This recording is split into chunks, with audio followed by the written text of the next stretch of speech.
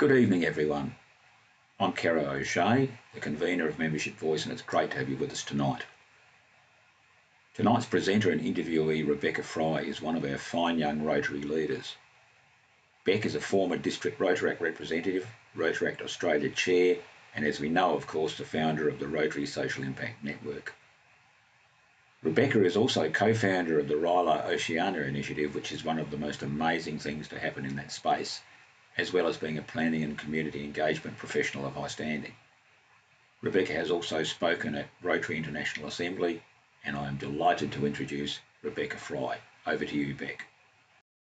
Thanks so much, Kero. I really appreciate the opportunity and the invitation to present tonight. I know that you've been keen for me to present on this topic for a little while now, and very exciting to be able to showcase where we've come from over the last 12 months and where we are now, and hopefully provide some clubs with a bit of an insight as to some of the things that we're doing really differently with our new club.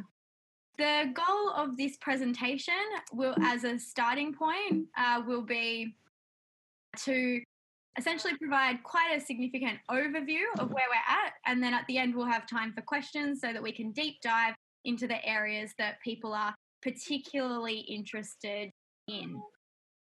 So essentially, we'll cover off our origin story, how we've engaged our members, how we achieve social impact, what we do in terms of developing leaders and having fun, and where we're at right now and how you can follow our journey.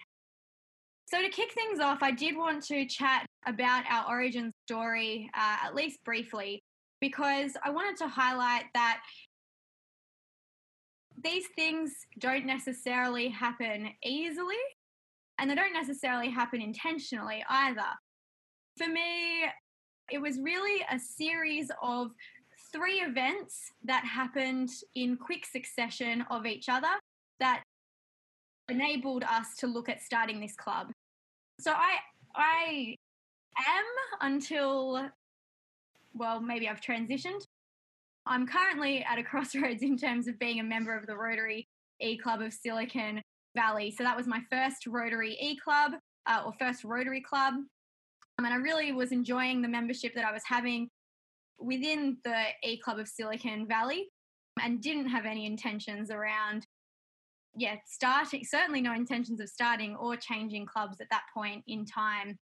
Come January last year, I was invited to attend the International Assembly in San Diego, one of 60 Rotaractors.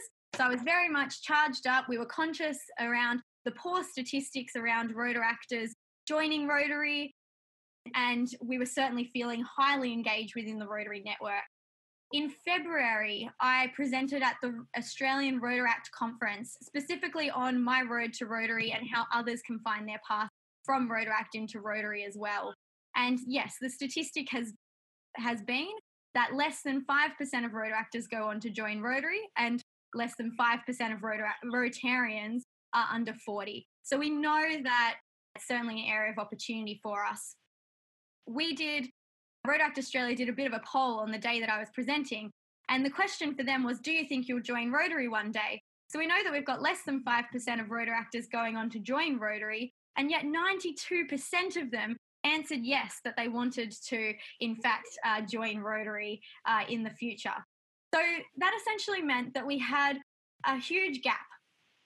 We had a huge number of members wanting to join Rotary, yet we weren't seeing the transition actually occur. Following that, in the March, I I in New Zealand at the South Pacific President-elect training that they hold for all districts.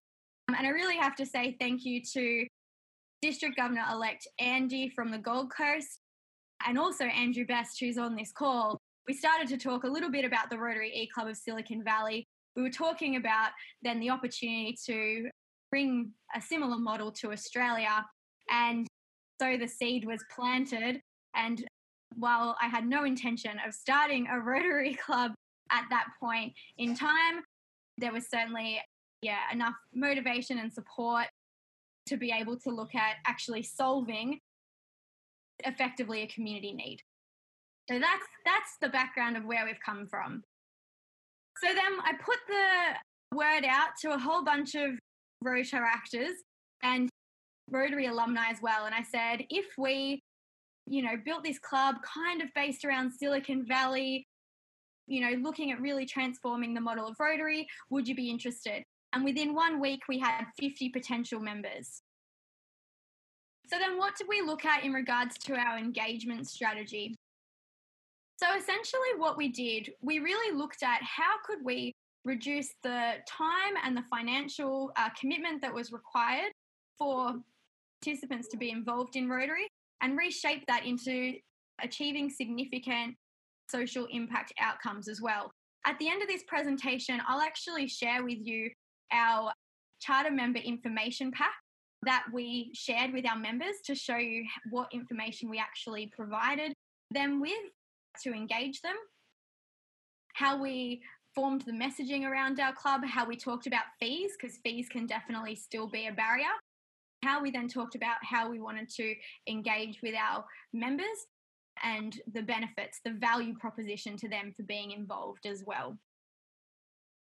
So if we then start to look at, well, what do we do? Particularly as a global e-club, there's often a lot of confusion or lack of awareness around how we can actually do service while not meeting face-to-face.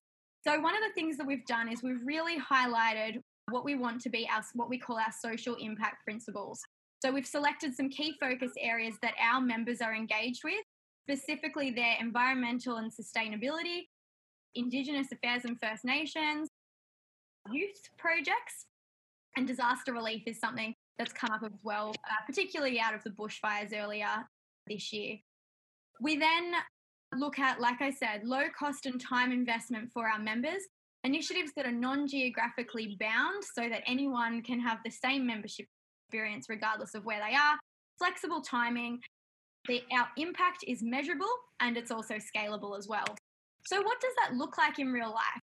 So when it came to the bushfires at the beginning of this year, one of the challenges that we had was everyone wanted to help, but it was essentially challenging when we knew that the thing that the communities needed most was money, and we knew that we were not a fundraising club and we didn't really have the capacity to make a real difference on that front, particularly being, before we were chartered and unofficial.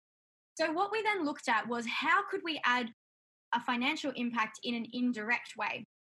One of the things that had come up was that the Australian Red Cross was essentially still looking for donations for their retail stores so that they could then on-sell those items and make money from them. Whereas the warnings from government and the communities had been, we don't want to receive clothing items and the like at the moment because their houses had burned down and they had nowhere to store them. So what we then looked at was we looked at doing what we called an op shop hop. So we went out to all of our members and said, all right, clean out your cupboards. It's summer anyway. Time to revamp your wardrobe.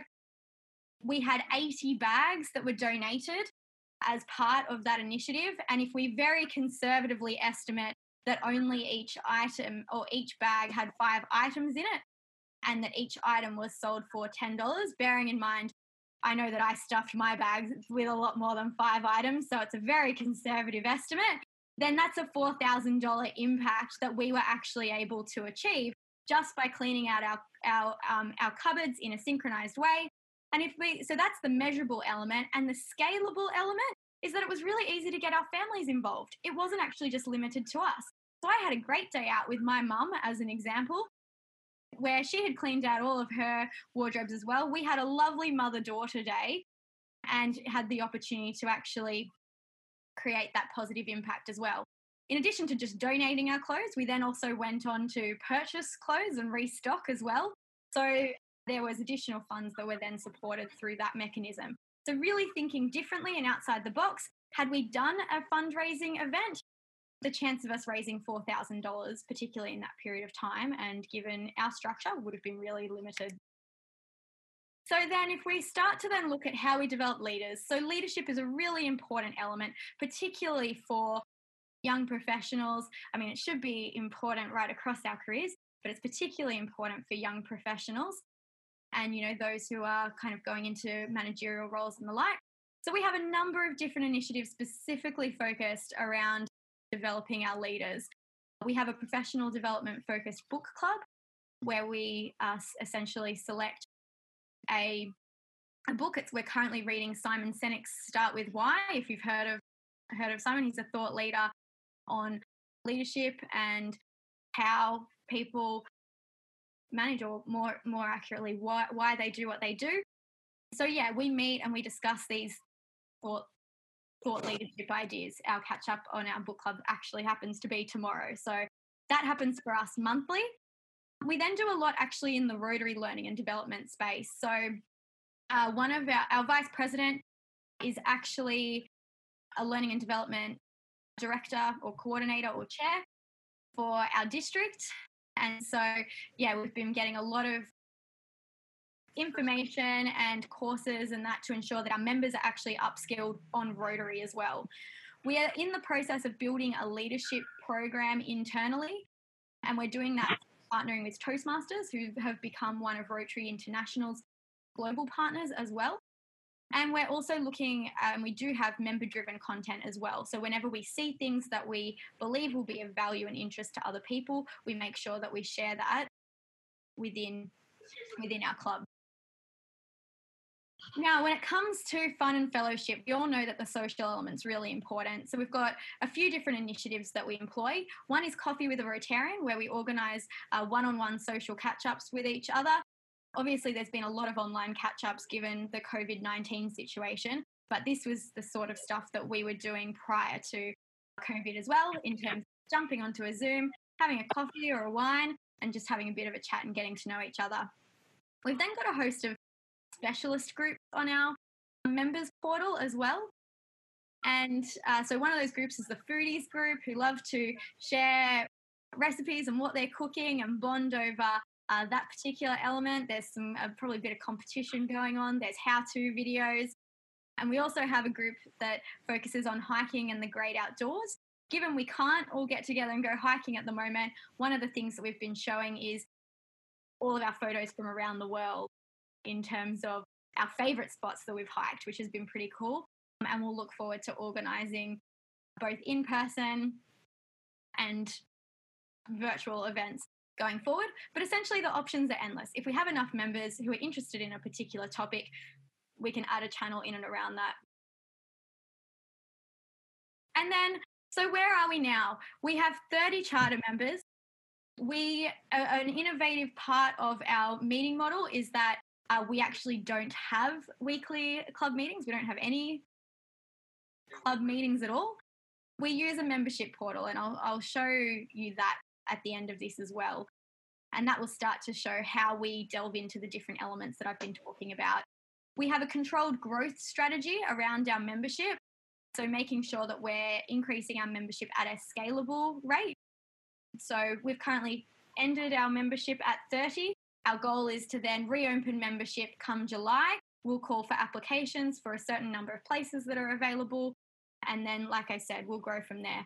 The reason for that is to ensure that we're engaging members who are like-minded, but also to ensure that we can provide them with a high-quality experience as well.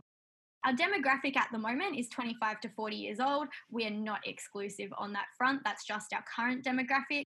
And everyone involved is either a Rotary alumni or has been involved in Rotary youth programs in the organising teams.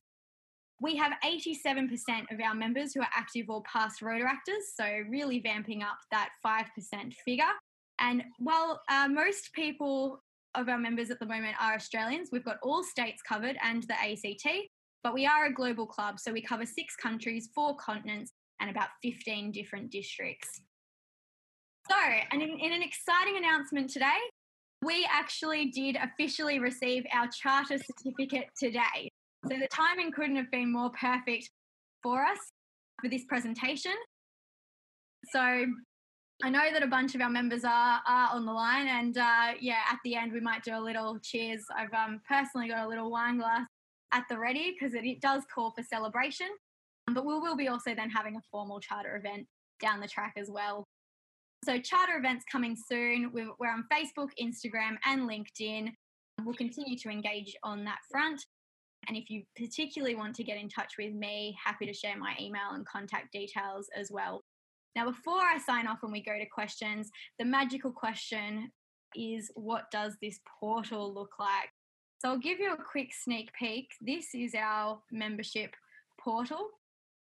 So we're using a platform called Microsoft Teams. And essentially, yes, we don't have weekly club meetings. Instead, we are open 24/7. So you'll see we've got a general channel where we shared our breaking news that we're officially a club. We've got previous posts as well that we submitted our application to Rotary International. That's all just our general club chat. Now, that one I'll just show as an example. So we've got all these channels that I was talking about around disaster relief, environmental sustainability, our book club. But I'll show you our hiking group, because this was one of the ways that we've clearly socially connected during isolation. So the question was, we reached out and we said, all right, we know that we can't go hiking at the moment, but we know that we've got a huge passion for it. So share all of your favourite hiking photos. And we had everything from Mount Kosciuszko to the middle of rural New South Wales. Then we've got Adelaide, we've got Canada, we've got Central Australia as well. We've got Vietnam. So we kind of travelled the world virtually as we were all connecting and starting to build our own hiking wish list again. And really cool to just engage in kind of specialist topic, that we're interested in beyond Rotary as well. So the only other thing then that I wanted to quickly show you was our membership book. So this was our charter information pack. And essentially we just covered off, how we're looking to transform the traditional model of Rotary, what our structure is, and then looking at, how we want to basically provide a personalised version of Rotary. And one of the key things we did as well, and this is the last thing that I want to highlight beyond our portal, is we were very transparent around where funds go and how money is spent, because we know that fees can be a challenge, but we really wanted to ensure that people understood not just where their money was going, but what value was provided as well around, insurance, training, support, online resources, etc. And we also then ensure flexibility by providing a discount to Rotaractors and to students to ensure that we're acknowledging, their essentially their personal circumstances as well. So that wraps up the overview and the nutshell that I wanted to provide. Very happy to hand back over to Kero so that we can start to take some questions. We do have a few questions for you, Beck. Just one or two dozen. Beck, starting a new Rotary Club is a big commitment. What triggered your decision to start the Rotary Social Impact Network? The trigger point for me was understanding the need and the demand. So I really was happy in my current or previous Rotary Club, but as soon as I realised that there were so many people who really wanted to join a Rotary Club but didn't necessarily have the I'll say the skills or experience to be able to drive something, because it is a lot of work. It's taken us 12 months to get to this point, and we've had an amazing network of people around us. So yeah, the trigger point for me was once I started to ask people, is this something you'd be interested in joining? And we had such an overwhelmingly positive response. I mentioned that within 1 week we had 50 people join our group. We now have 260 people in that group. So yeah, as soon as we realised that the demand was there, that was the trigger point for me. That was the exciting element. It was like, great, if I do this, then I'll actually, create value for people. So you did your sums, developed the concept, and fired. There's also the concept of, there's a great TED Talk which is called How to Start a Movement. And it's a 3-minute video. There's a guy who's crazy dancing. And really what the video is talking about is the importance of having a first follower and someone who's going to support you throughout the journey. And I would say I'm probably lucky that I've had 2 or 3 first followers in that sense who've really supported this whole journey. And I know we wouldn't be here without those people. So knowing that there were people right in my corner, our corner, to make this happen, yeah, that certainly made a massive difference as well. I wasn't a lone nut, which is the concept used in the video. There was a group of us who were keen to do this. So all those impact areas that you're talking about, how do you manage it so as to make sure that you have a meaningful impact rather than just fluffing around? Yeah, so we're going through our strategic development for each of those areas at the moment. I used one case study around the disaster relief element. So the first thing that we look at, so one of the reasons that we have those impact areas is so that we actually know what areas we're focusing on. In my experience within Rotary, we've got 6 areas of focus, and there are initiatives that fall outside of those initiatives as well. But there's kind of the way that I've seen a lot of Rotary clubs build their projects. Yes, you might survey members, but often it might be that, there's I'll use pet project for want of a better word, that a member comes up with. They're really happy to drive. The club's really happy to put resources behind them, and that's really exciting. But all of those individual, club projects often operate in isolation rather than actually coming together to form an overall strategy for what the club wants to do. So the reason for having the focus areas, it means that anytime we get someone come to us with a project, as a starting point, we can at least say, is this one of our focus areas? And our focus areas were selected by our members. We did a membership survey and we said, which areas are you passionate about? And the results actually surprised us. We had a couple of areas that we thought would be high up that weren't, and that's okay. At the end of the day, it's got to be what the members want as well. In regards to then the fluffing around piece, that's where the social impact principles come in as well. One of the things that we do is we actually leverage the expertise of our members, and we do actually have quite, a great range of professions, everything from design thinking, environmental scientists, who essentially become subject matter experts on some of our areas. In the disaster relief realm, we have people who have specifically worked in, that type of crisis relief. My background is actually previously in corporate social responsibility, so we had to do a lot of impact reporting around what we were achieving as a company, and an impact report is something that I actually want to be able to deliver at the end of our year, so that we're measuring what we're doing and we're actually looking at the difference that we're achieving.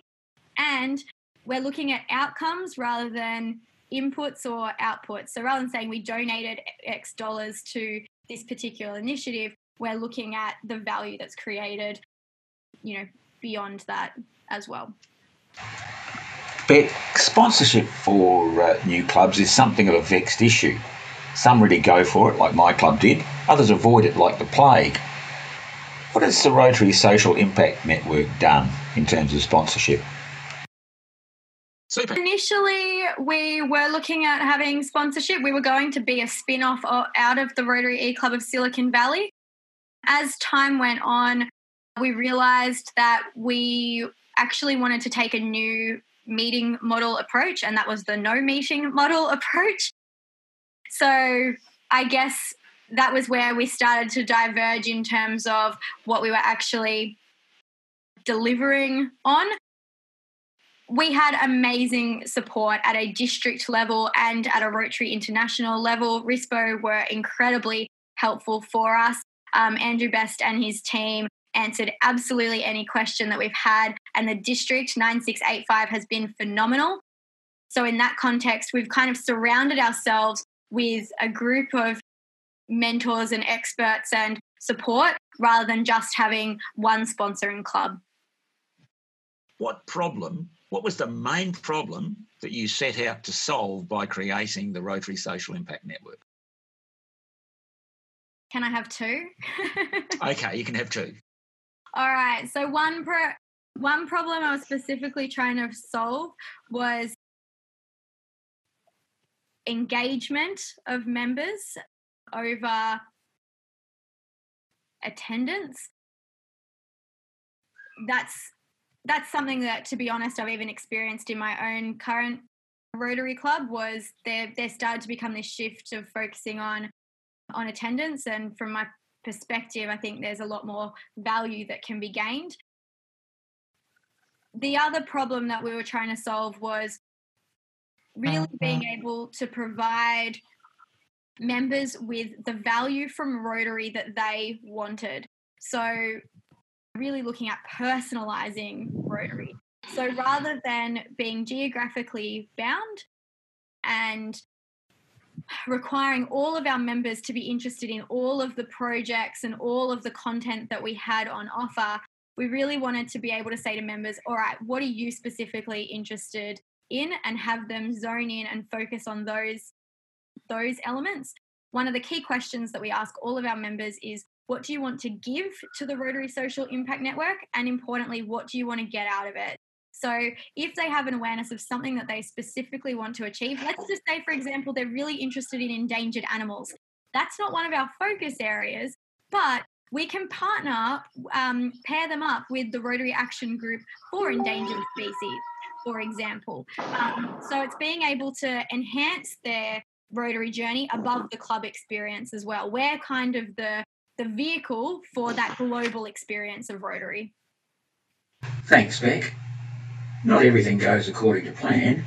What are some of the things that you've tried that didn't go quite so well? That's an excellent question. I would say one of the things that we tried that didn't work out so well was certainly having over-ambitious targets to start with. So when this originally started, given how much interest we had, we thought that we were going to be able to get up and running in about 2 to 3 months. And yeah, from a Rotarians on paper perspective, absolutely could have. But we would have we wouldn't have had the strong foundation that we actually have now. By spending 12 months, whether you've got, it's not necessarily about just hitting the magic number of we've got 20 people, let's charter. It's actually about building a strong foundation that you can then build on. So I guess I was initially naive around the time that it would take to develop that strategy to get people, not get them on board because they were already on board, but to build something that actually resonated beyond an idea. One of the issues that we come up with that has derailed Rotary clubs is the reality that there's a core group at the core, if you like, the centre of a club, that if they fall over, the whole, even with quite a large organisation, the whole club can come unstuck. What are you doing at this early stage to prevent burnout and to share the load of those core things? Yeah, thank you. So one of the things that we're working on at the moment, there's actually 2 documents. One document we're working on is a club culture document, and the other document we're working on is essentially a membership document as well. The reason for that is, as part of my Rotaract experience, I had seen the peaks and troughs even of my own, the Rotary Club that I was Rotaract Club that I was a part of. At the peak, we had about 50 Rotaractors, and it only took one, change in leader who had a different vision for the club to essentially derail. Look, they changed the vision, so members weren't engaged. It wasn't the vision that they had originally bought into, and club membership honestly dropped down to 10. It was pretty dire, and it was amazing how quickly that could fall apart. We realised that while we had a general understanding as members as to we thought we had an understanding as members as to what we stood for, what our culture was as a young professionals club, it wasn't actually documented anywhere. So when a new president came in and actually started to change things, we couldn't say, hang on a second, we all agree that we're a young professionals club and we're focused on professional development and that's how we do our service. And so we actually had nothing tangible to stand on. Yes. So we were left, because of that lack of foundations, really any leader could take the club anywhere they like. Yes. So you're exactly right. Whereas what we've done is, yes, we're building out the documentation, but we surveyed our members along the way even to build the club, so that this hasn't just been Beck's vision and Beck's idea. Yes, I've been leading the charge, but we've been looking at what is it that our members want? Like I said, one of my personal interests was actually health, but health wasn't then voted as one of our focus areas. And that's okay. Like, at the end of the day, it's the members club. It's not my club. If I want to do health projects, I can absolutely go and pair with other action groups and projects overseas and other Rotary clubs and the like. So yeah, the key is if you can get everyone really on board from the beginning, that will then help as we start our, to continue and build in our succession planning as well. How have you balanced the need for the president to be a leader with the importance of the members owning the club? How do you balance those things? Yeah, so I think part of that comes back to the first followers that I was talking about. And yeah, if I look at previous and mistakes I made along the way with this club as well, but also in terms of previous Rotaract experience as well, it's about really learning and understanding the skills, capabilities, and interests of each of your members. Because, yeah, there were certainly times when I held on to things that I probably should have let go of sooner. And similarly, there were things that I let go of that probably I needed to manage more closely. I'm not strong on an administration front. I'm very lucky that our secretary owns her own administration consulting business. So we're saved on that front. But yeah, right up at the front, before Michelle was involved, I'd really kind of delegated or handed over the reins of the admin more broadly because I knew it wasn't my strength, but then I wasn't necessarily across some of the things that needed to happen as well. So I guess to some extent that's also one of the things that hadn't worked so well. But yeah, the key is ongoing communication in my mind. So yeah, we have ongoing dialogue with different key groups of people to ensure that, who's got capacity, who's struggling. We develop the social connections so that we trust each other and we're transparent about where things are at, and we have fun while we're at it as well. So yeah, looking at how we can continue that dynamism, that understanding, and continuing to be built into the common vision as well. I heard a great quote today, which was in Simon Sinek's book for this week, which was around, we call it succession planning because, yeah, essentially we want the successors to come in and follow on from the groundwork that's been done.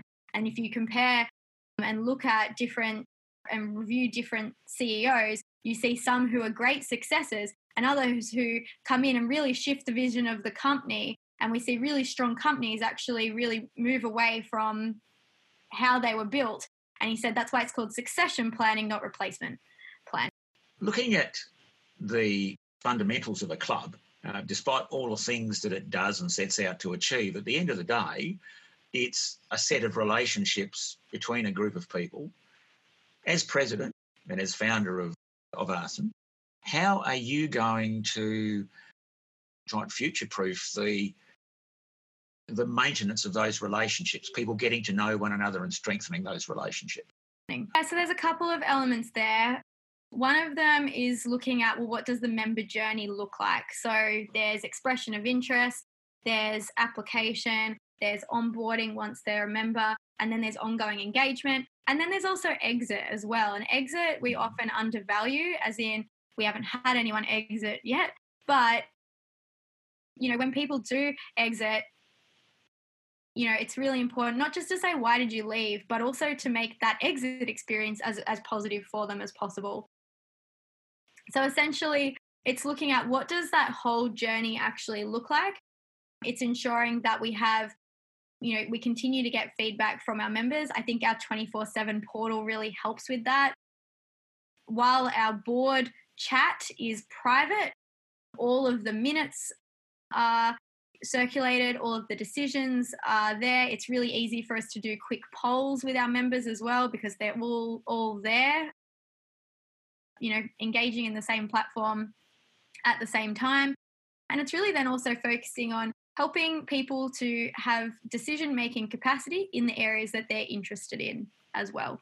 So if they're interested in disaster relief projects, let's get them making decisions and providing feedback about disaster relief projects rather than what's our next public image campaign going to be.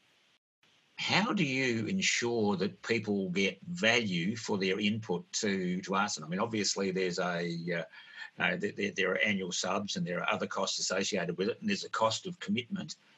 How do you make sure that that's value for what they put in? Yeah, so as I mentioned, when everyone did their application form, we asked them what do they want to get out and what do they want to give.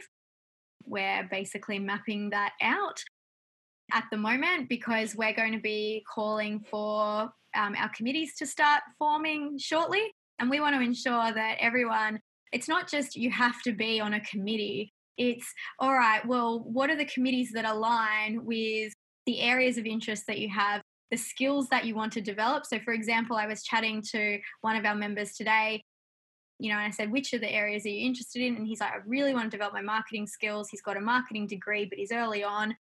And he's also really interested in youth. And I'm like, great. Like, we can just channel you into those areas and you don't have to worry about all the things that you're not interested in on that front. And then it's looking at how do we give our members specific projects that they can either contribute to or own so that if, for example, our member who wants to develop their marketing skills, they can actually say, I led this particular campaign and these were the results that I achieved from doing that. And it actually becomes like a CV piece rather than I held the position of public image chair for a year. A question about an organisation that is displaying so much promise. How do you avoid something that sneaks into probably more Rotary clubs than we care to think, groupthink? How do you avoid that? That is an excellent question. We definitely have a diverse range of professions. We have a diverse range of genders, and we do have a global membership base. So that helps as a starting point. In addition to that, we've documented what our values are as a club. And one of those values is actually innovation. But you're right, it's easy you can then get stuck on that path as well. In regards to experience, we have a few members who have either strategic planning experience or ideation and design thinking experience, and they're certainly areas that we're looking to leverage. And it's also ensuring that we're not always just relying on the one person to be running those sessions. So rather than just having the one person who always does the strategic plan, how do we look at, providing those opportunities to different people? Because even though we're like-minded, we'll certainly have different ways of doing things based on our backgrounds. So it's ensuring that we find that balance between what what our members are good at and maintaining that level of quality while also not sharing around for sharing around's sake, but ensuring that, we're basically recruiting the skills that we need to stay dynamic. Regarding committees and projects, how do you envision the process of executing impact projects in a digital and globally dispersed club? Yeah, so most of that comes back to our social impact principles. So when we built out the project, for example, for the Op Shop Hop, there was a proposal that was circulated to our core team members that said, all right, and it demonstrated, all right, how does this hit the low time and the low cost perspective? Well, low time because it's cleaning out your cupboard and donating a few things that many people would be doing anyway. Low cost because all you have to do is petrol to the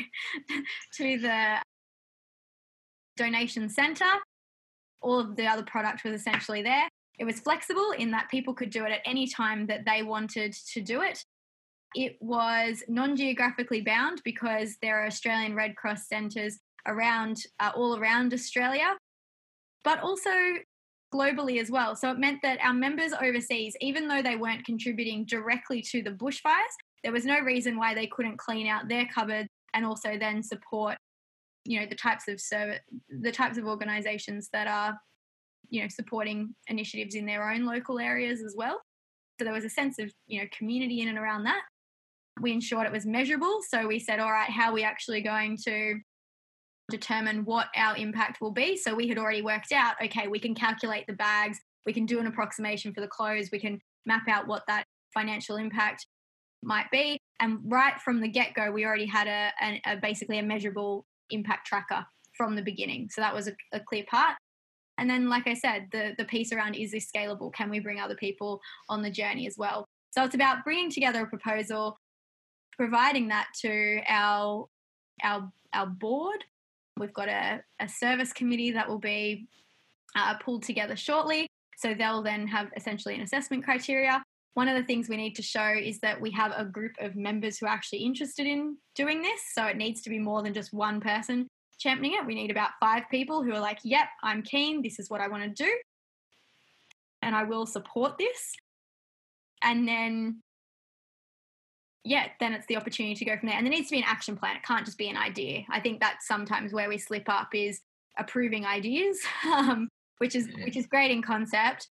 And it's also got to be, the other thing we want to do is it's got to be self-funded, right? So how is this going to be sustainable in terms of either funds generation and, expenditure as well? So we've got those key elements. The way that we're structured at the moment is that those projects are going to come from our members. We will look at partnerships in and of that as well.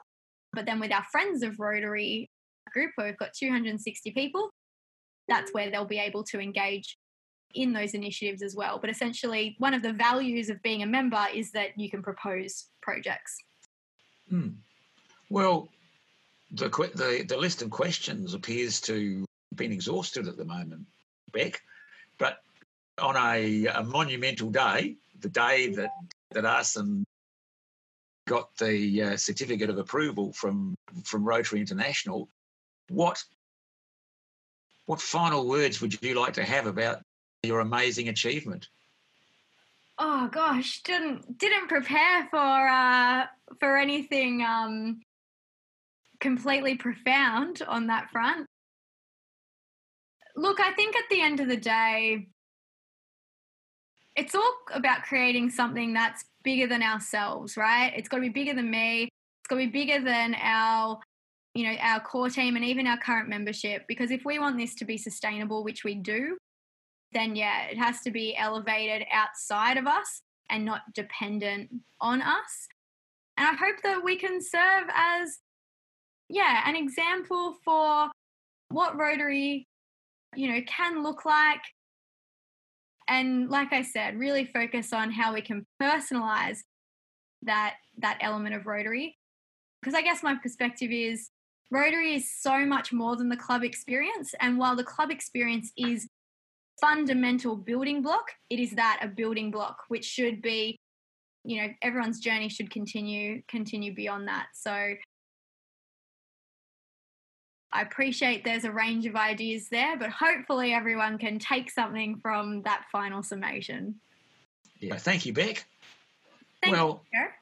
Yeah, no, it has been fabulous. Thank you. That's been, the best part of 50 minutes of full-on energy, some great ideas, and I learn something new every time it's something good to know every time I talk to you about Rotary, Beck. And once again, it's been one of those fantastic experiences.